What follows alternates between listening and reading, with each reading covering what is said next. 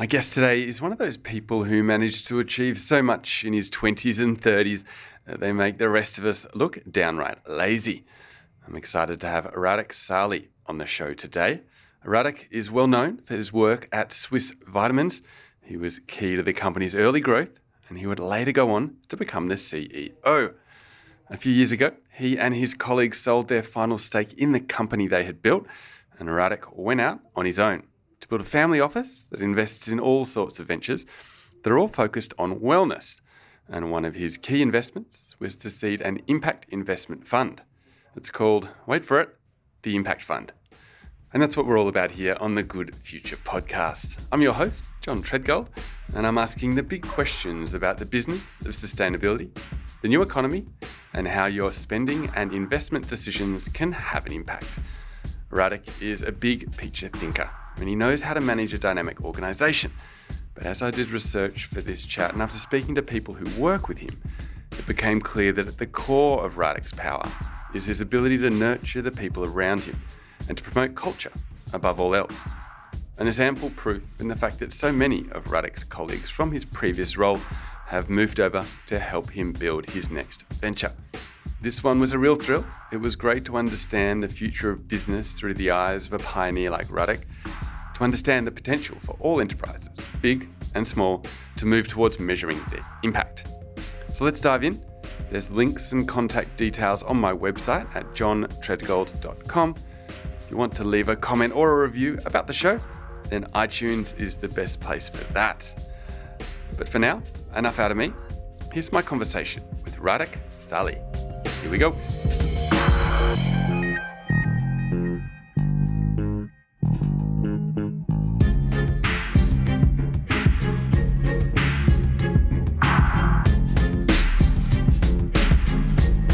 Radek, you've had a super interesting career. There's so many things I'm keen to discuss with you today. I want to dig into your private equity investing and your work with the B team. But before we get into that, I'd like to ask you about the days after you finally wrapped up the sale of Swiss, the vitamin company. This was your baby. You built it into a global success story, and I'm sure running it dominated your life. So what was it like when you stepped away? Was it a shock to the system, or did you just play a whole lot of golf? It was a shock to the system. It was a shock in many ways. I mean, if you're working as hard as we did as a team for as long as we did, with the intensity that we were working at, it definitely felt like we put our absolutely best foot forward and done everything we could to ensure the result that we did get in the end.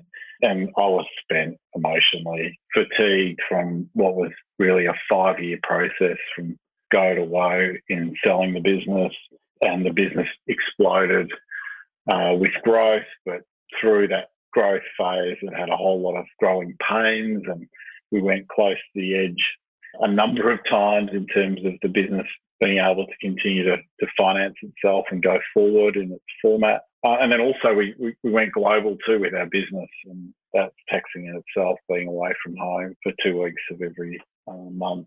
So as I always say, that if you're wanting to be successful in business, you need to make the choice to become elite. And we demanded that of our leaders in our business, much like an Olympic professional makes the choice to be a champion or whatever they're going to do. They have to make sacrifices, and to be the absolute world's best, you need to do everything you can to deliver on that. Now, it's different in business. You need everything going well. You need your private life in good shape. So when you're powering down and getting the head right for work, you've got that ability to do it, but you're also able to come back and give your absolute best in work and feel that you're living your purpose, and you're able to give over and above. And that's when an elite outcome happens. You know, working 7 days a week and with everything that was going on, by the time we'd sold our business, all I felt like doing was not celebrating, but enjoying some chicken soup with my wife, which is what I rang her and asked her to do for me when I got home that evening.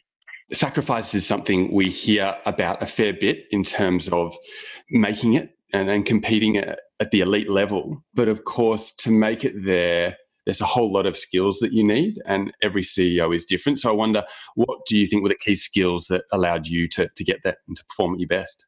I think for me was always understanding that you'll get the best out of people if you create an environment where people love being a part of it and they feel like that they're driven and excited by everything we do, and they've got leadership that has empathy, is prepared to admit when things are going wrong, striving every day to make the workplace something great. I always reference going to a personal trainer. If you went into a personal trainer and you did 10 push-ups and 3 push-ups in, they said to you, look tired today, you're not going to get through this session. You're not going to perform, are you? And a lot of workplaces are that way, Ben, where people aren't encouraging each other, aren't demanding the best from each other and looking to support each other to constructively go forward. And they're in relationships. And again, I use simple analogies to kind of bring this to practical understanding that we've all had a bad relationship in our lives, whether it be a past girlfriend, boyfriend, husband, wife. And it's funny, in that bad relationship, you're both not as good people as you could be. And in a great relationship, you bring out the best in each other. And, I've had one of those bad relationships, and people didn't tell me until after we broke up how much better I am and that other person was as a result of us not being together. And a lot of workplaces are that bad relationship where you ask people about how work's going and they go, it's okay, or it's not so good, or they're not inspired by it. It's not bringing out the best in them. And gee, life is truly wasted when that's occurring because we're spending most of our waking hours in the workplace in a bad relationship. So we need to make sure that as leaders, as CEOs of our business, we provide for the best. And as a result of that, we will have a much better workplace and probably a much better society too. That's so refreshing to hear you first, dive into talking about your people and how to look after your people when, asked about the role as a leader. Because I think, all too often people will jump to sort of deal making or the finance side of things. But great to hear that looking after your people will, of course, end up, they'll look after your customers and they'll look after your shareholders. So that seems to be the focus and drive and empathy and helping them find their purpose. How do you think that's being managed in other big Australian businesses? Do you think, there are some that are falling away and can you, you never really know how the back end of these businesses work, but can you kind of identify the ones that are doing well and can see that they've got that people focus? Well, for us, it was our values at Swiss, and it's the values that drives our investment group like Warrior, and it's people, principles and passion coming for profit. If you get those 3 Ps right, the profit will follow. And what I'm starting to see and what I've been pleasantly surprised by as I invest my time in things like the B team and hear from leading CEOs from around the country and chair people, and they're seeing the same thing, that unless your people are happy, they have purpose and thoroughly engaged, your business won't perform. And things have changed a lot where you can turn up to business in your suit as the leader and suit up and say that you're just doing this all for your family at home. You can't get away with that anymore. Our team and our people in our businesses demand far more authenticity. And that's a real responsibility that we all have, and it's something that's permeating. And yeah, look, we don't see that in politics at the moment. There's some great opportunity for politics to learn from some of the changes that are going on in business. But the fact is that businesses are more connected with the general public and have a better understanding of getting behind things that are working rather than reacting to things that are just broken, and investing in things that are working and doing more of it, unlike government, which is more of it in reaction mode and reacting to crisis rather than getting behind things that are working really well and investing more in that. So I'm heartened by what I see through things like the B team, and I'm heartened by so many companies aspiring to be best employers like Swiss was for a number of years. And I think that list, and any list where people are applying to show that culture is the major driver in their business and they're very aware of it, are businesses that we should all admire, and they're the businesses of the future. Very good. And this focus on culture comes through a lot. And I just wonder where that comes from. I mean, you started at Swiss, I believe, in your 20s. And so it's filled up a huge part of your life. But winding back to try and get a feel for, where this perspective came from, what were you like as a kid? Were you always kind of, getting to know everybody? Were you a people person? I think a really good example is that my first job out of school was at Village Roadshow, and I was doing university as well as working in the candy bar. What I quickly learned is that I was paying for my university course, and I was being paid for the University of Life course at Village. And yes, it was a casual job, and most people would go into that casual job just to earn money for a means to do whatever they wanted to do on with their spare time.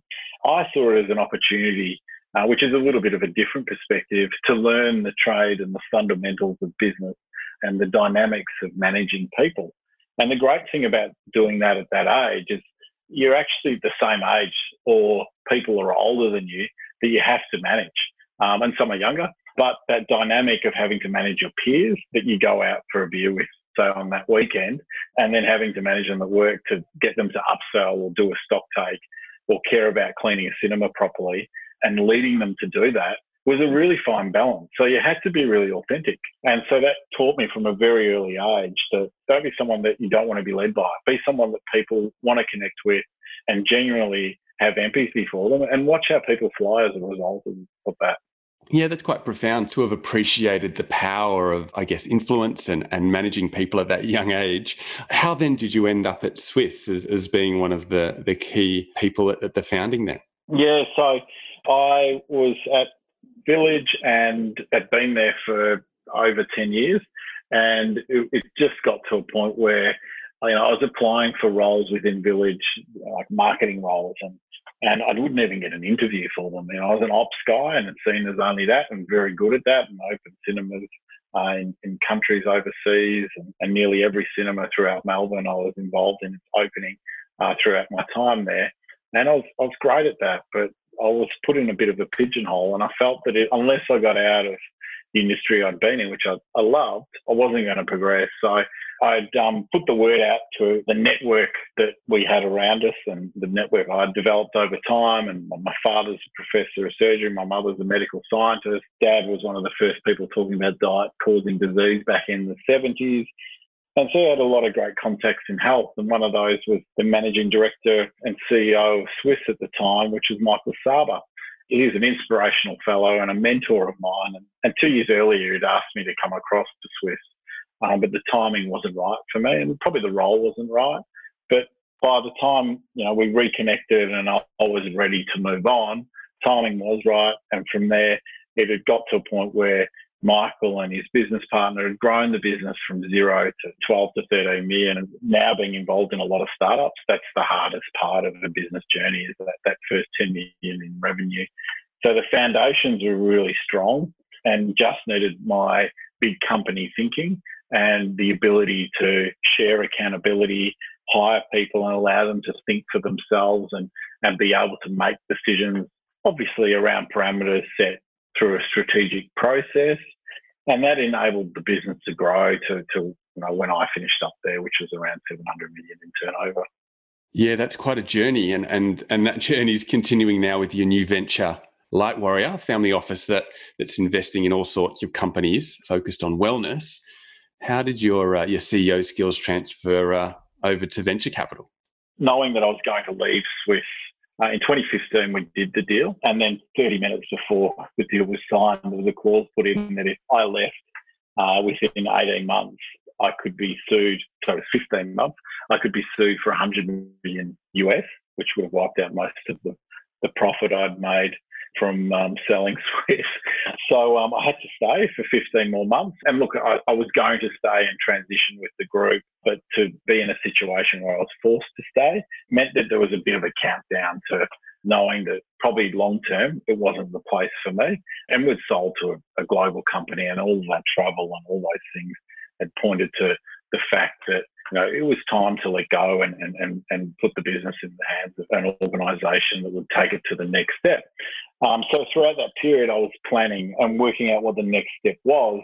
And, the feedback from people that had been in similar situations to what I'd been was to make sure that the music didn't completely stop, that there was something that I would go to. So that feeling of exhaustion at the end of, what was a really trying and challenging time and process to get us to where we're at, I didn't just fall in a heap and and kind of have complete shock and also feel pretty isolated and then make rash decisions about the future. So I invested in thinking about that and got chatting with Adam Gregory, who sold our business on behalf of Goldman Sachs.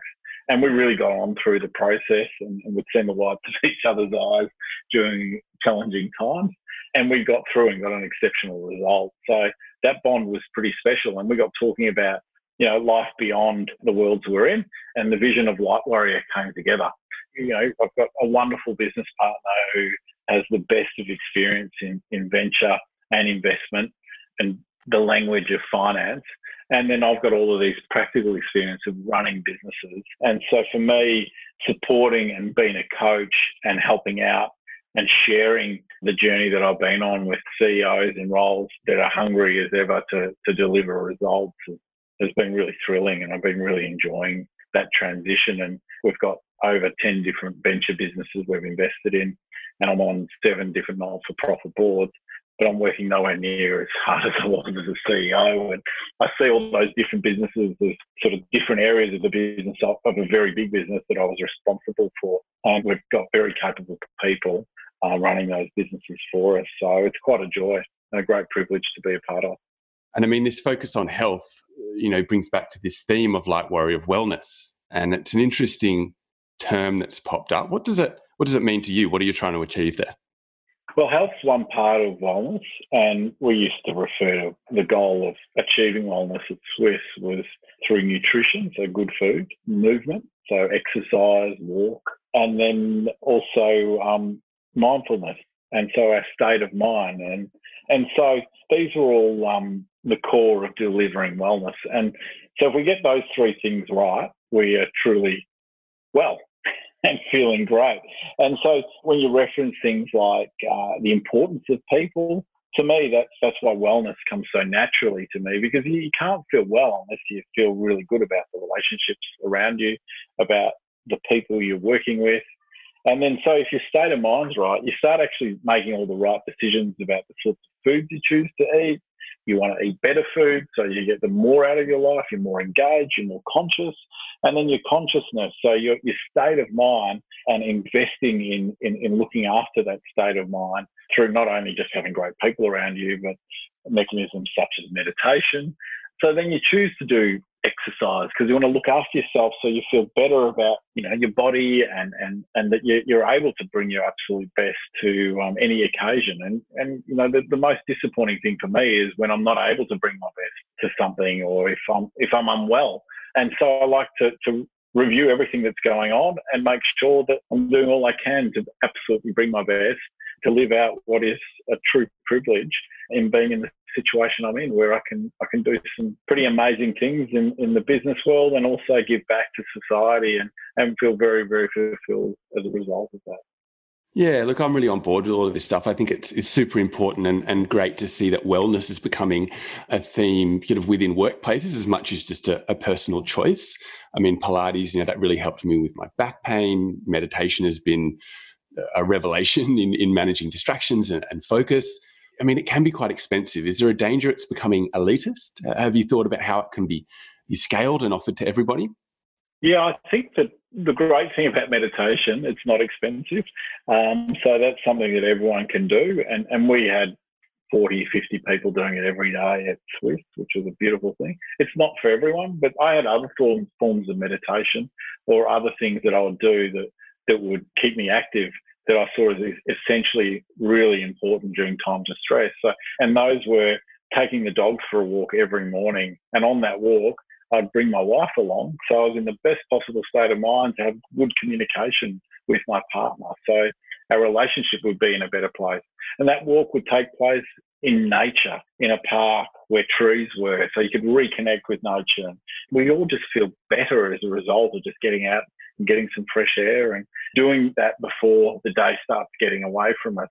And then investing in time by doing that walk, you're getting 5Ks of movement, and then investing in a bit of time to do some exercise. And that exercise doesn't have to be in the gym. It can be 50 push-ups, 50 sit-ups and 50 squats, and you're away for the day.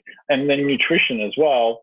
It's no more expensive to cook well for yourself than buy junk food from takeaway stores. It just takes a little bit of effort, but that effort's a really positive thing. It makes you conscious of what you're eating, aware of what you're putting in to your food, and ensuring you're getting the best for your body.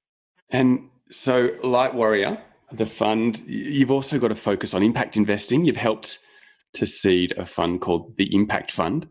I'd love to hear, what drew you to impact investing and what's the focus of the fund? So for me, every business has an opportunity to create an impact. This is the first stage of what we see as a big journey. And so, yes, they're the obvious areas like investing in solar or investing in housing for the disabled or aged care, all of these wonderful things that are services to our society or dealing with things like climate change. And so what we're seeing is you can invest in these areas and deliver returns that are very good and also relatively risk adverse. So that's a great package. And so when you think about the returns of, say, 7 to 11% that our fund's starting to generate, that's comparable to what a superannuation fund would aim to generate. And so for me, I've always had this vision that if I was to get my super, and I think about the first time I got it, I was a little bit confused as to which way to invest it. Do I invest it in a balanced kind of portfolio, or do I invest internationally, or do I take some more risk and take high risk investments? There's not an investment box that you can tick for impact and for social impact investment. So for me, that was what I saw as the grander goal and the opportunity is that, in Australia, we have one of the largest pension funds in the world, and it would be wonderful if those funds were, a significant portion of those funds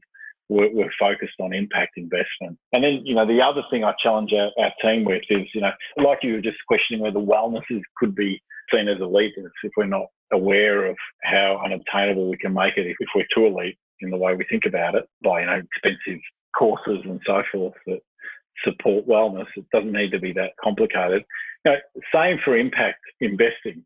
An organisation that's aspiring to have an extraordinary culture, for me, they're providing a massive social impact, because if the 4 out of 5 people that work in businesses are happy about their 40 hours a week that they're doing, 40 plus hours a week they're doing in the workplace, we're going to have a much happier society. And what I'm seeing at the moment is there's global unrest, there's a lack of faith in capitalism, democracy, and this is all happening because people aren't as focused as they should be on culture. Yeah, and I mean, you mentioned that it was the beginning of the journey and that, solar is sort of a first step, and that's been the way for a lot of impact funds. And obviously, getting the big pools of money like the super funds involved would really help with that scaling. But how did you see the big vision sort of going forward? Well, I think the great thing is we believe we'll be able to get super involved in investing and thinking this way. And then, as I mentioned to you, being involved with the B team and other CEOs that are thinking this way, it's becoming the thing that businesses have to do. It's a bit like the fact is that businesses now need to think about their carbon footprint. And, when at Swiss, over 15 years ago, when we were carbon neutral back then, it was called, and we got the accreditation to do that, one of the only companies that were doing that and thinking that way, and the fact that we're an investment group that are a B Corp, that's starting to change, and there are more B Corps, and I tried to make Swiss the first B Corp in Australia, but it was too early for that to happen back then. But that sort of thinking is now not left of centre or extraordinary. It's becoming the norm, and it's becoming what consumers are demanding and customers are demanding, and businesses have to change and adapt, and governments will soon be the same and they'll follow business. But it's up to us as leaders of businesses to lead this change.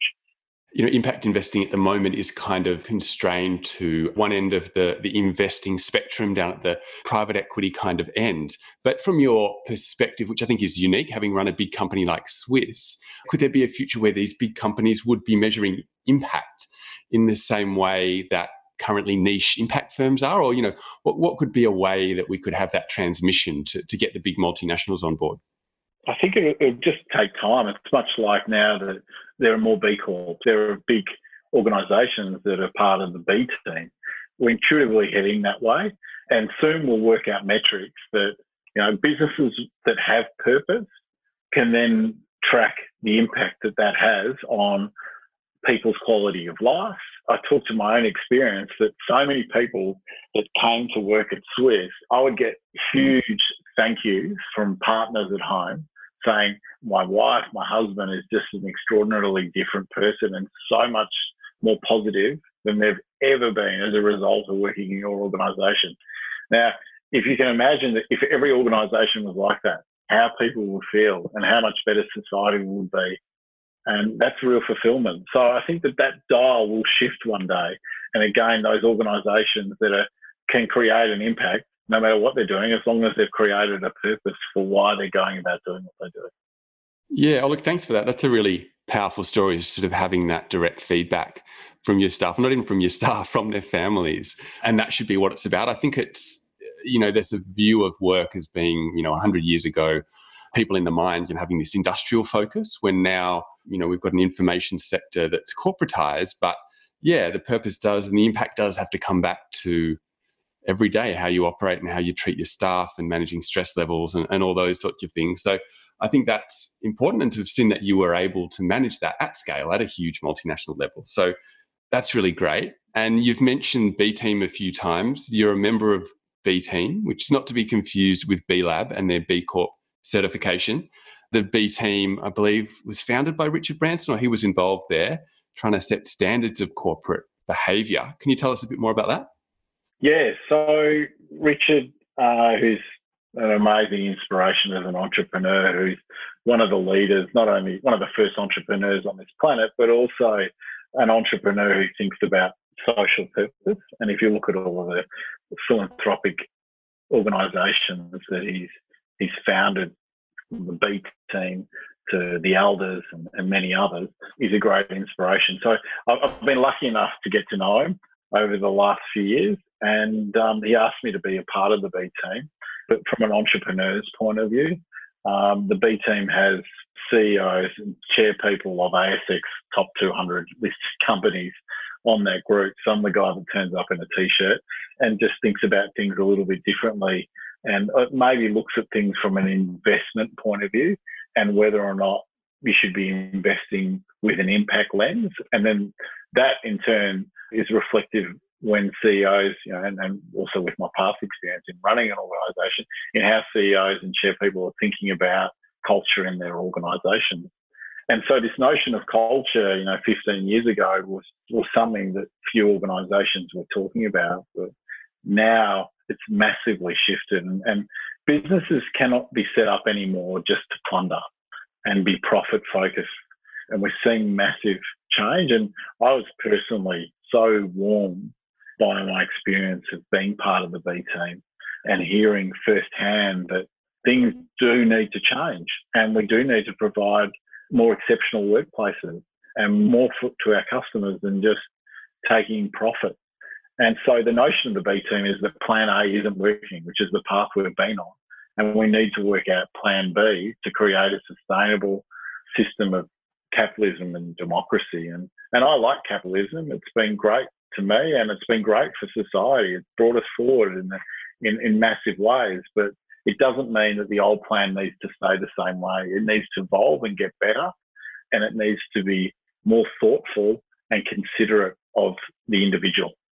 Yeah, and so it's great to hear that these CEOs are coming together, that they're having these conversations, and these are the topics. But where does the rubber hit the road? What do you think is the pathway to make some real change? Does that have to be at the economic level? Is it more of a government regulation type focus, or is it simply relying on capitalism and providing what customers want, and staff as well, which is a positive culture and a product that aligns with their values? One thing that I continue to see by personal example and hear from other CEOs and leaders is that this conscious method of doing business is more successful. And so if we look to capitalism, the most successful thrive. And so this is what gives me faith that if we all start to make this change and lead this change on going beyond just delivering profits and demanding more from the organisations that we work with and choose to buy from or relate to from a customer point of view, and demand more from them, that they are doing more than just focus on profits. They're thinking about the planet. They're thinking about the quality of workplace. They're thinking about what they do to give back to community. These things will ultimately win out. So I have faith that we'll get there. It just takes time.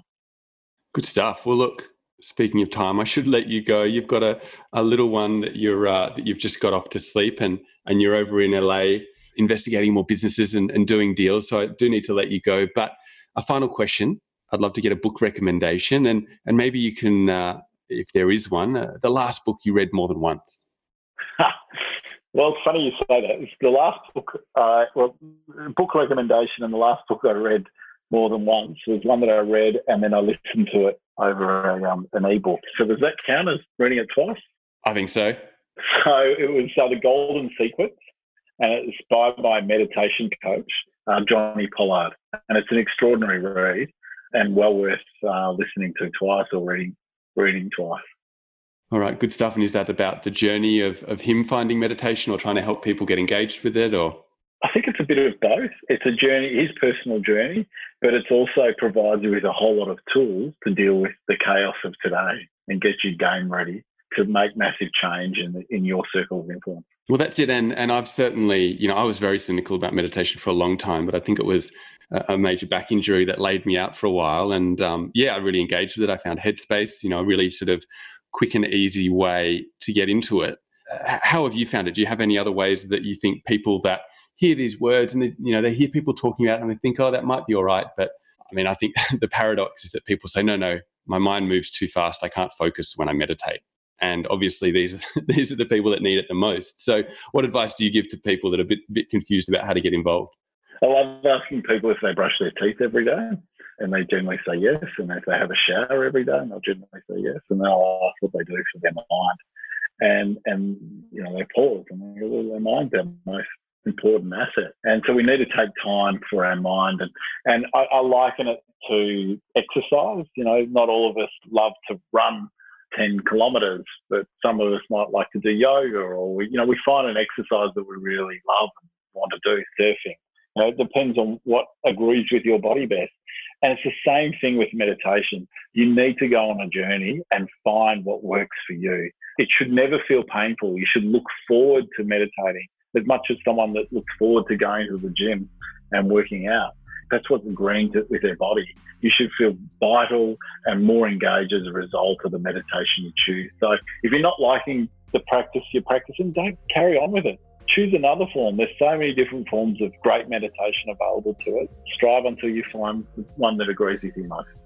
It can't be a chore. And I think making it as easy as possible is vital. I've heard some people say that, it's just another thing I have to do in my morning. And so that's obviously never going to be sustainable. But as you said earlier on, the simplest thing of going for a walk with your wife and the dog, it's something that you need to do. You walk out the door, but you're ticking so many boxes there. You're building your relationship, you're getting fit, you're engaging with your dog, and you're in nature. So super easy. And you don't have to pay a gym fee when you go for a walk around the block. Exactly. All right, mate. Well, look, let's leave it there. Really appreciate your time today. And I'll definitely keep an eye on the businesses that you're building. And hopefully we can catch up again soon. Great. Thank you so much for your time. All right. Cheers, mate. All the best.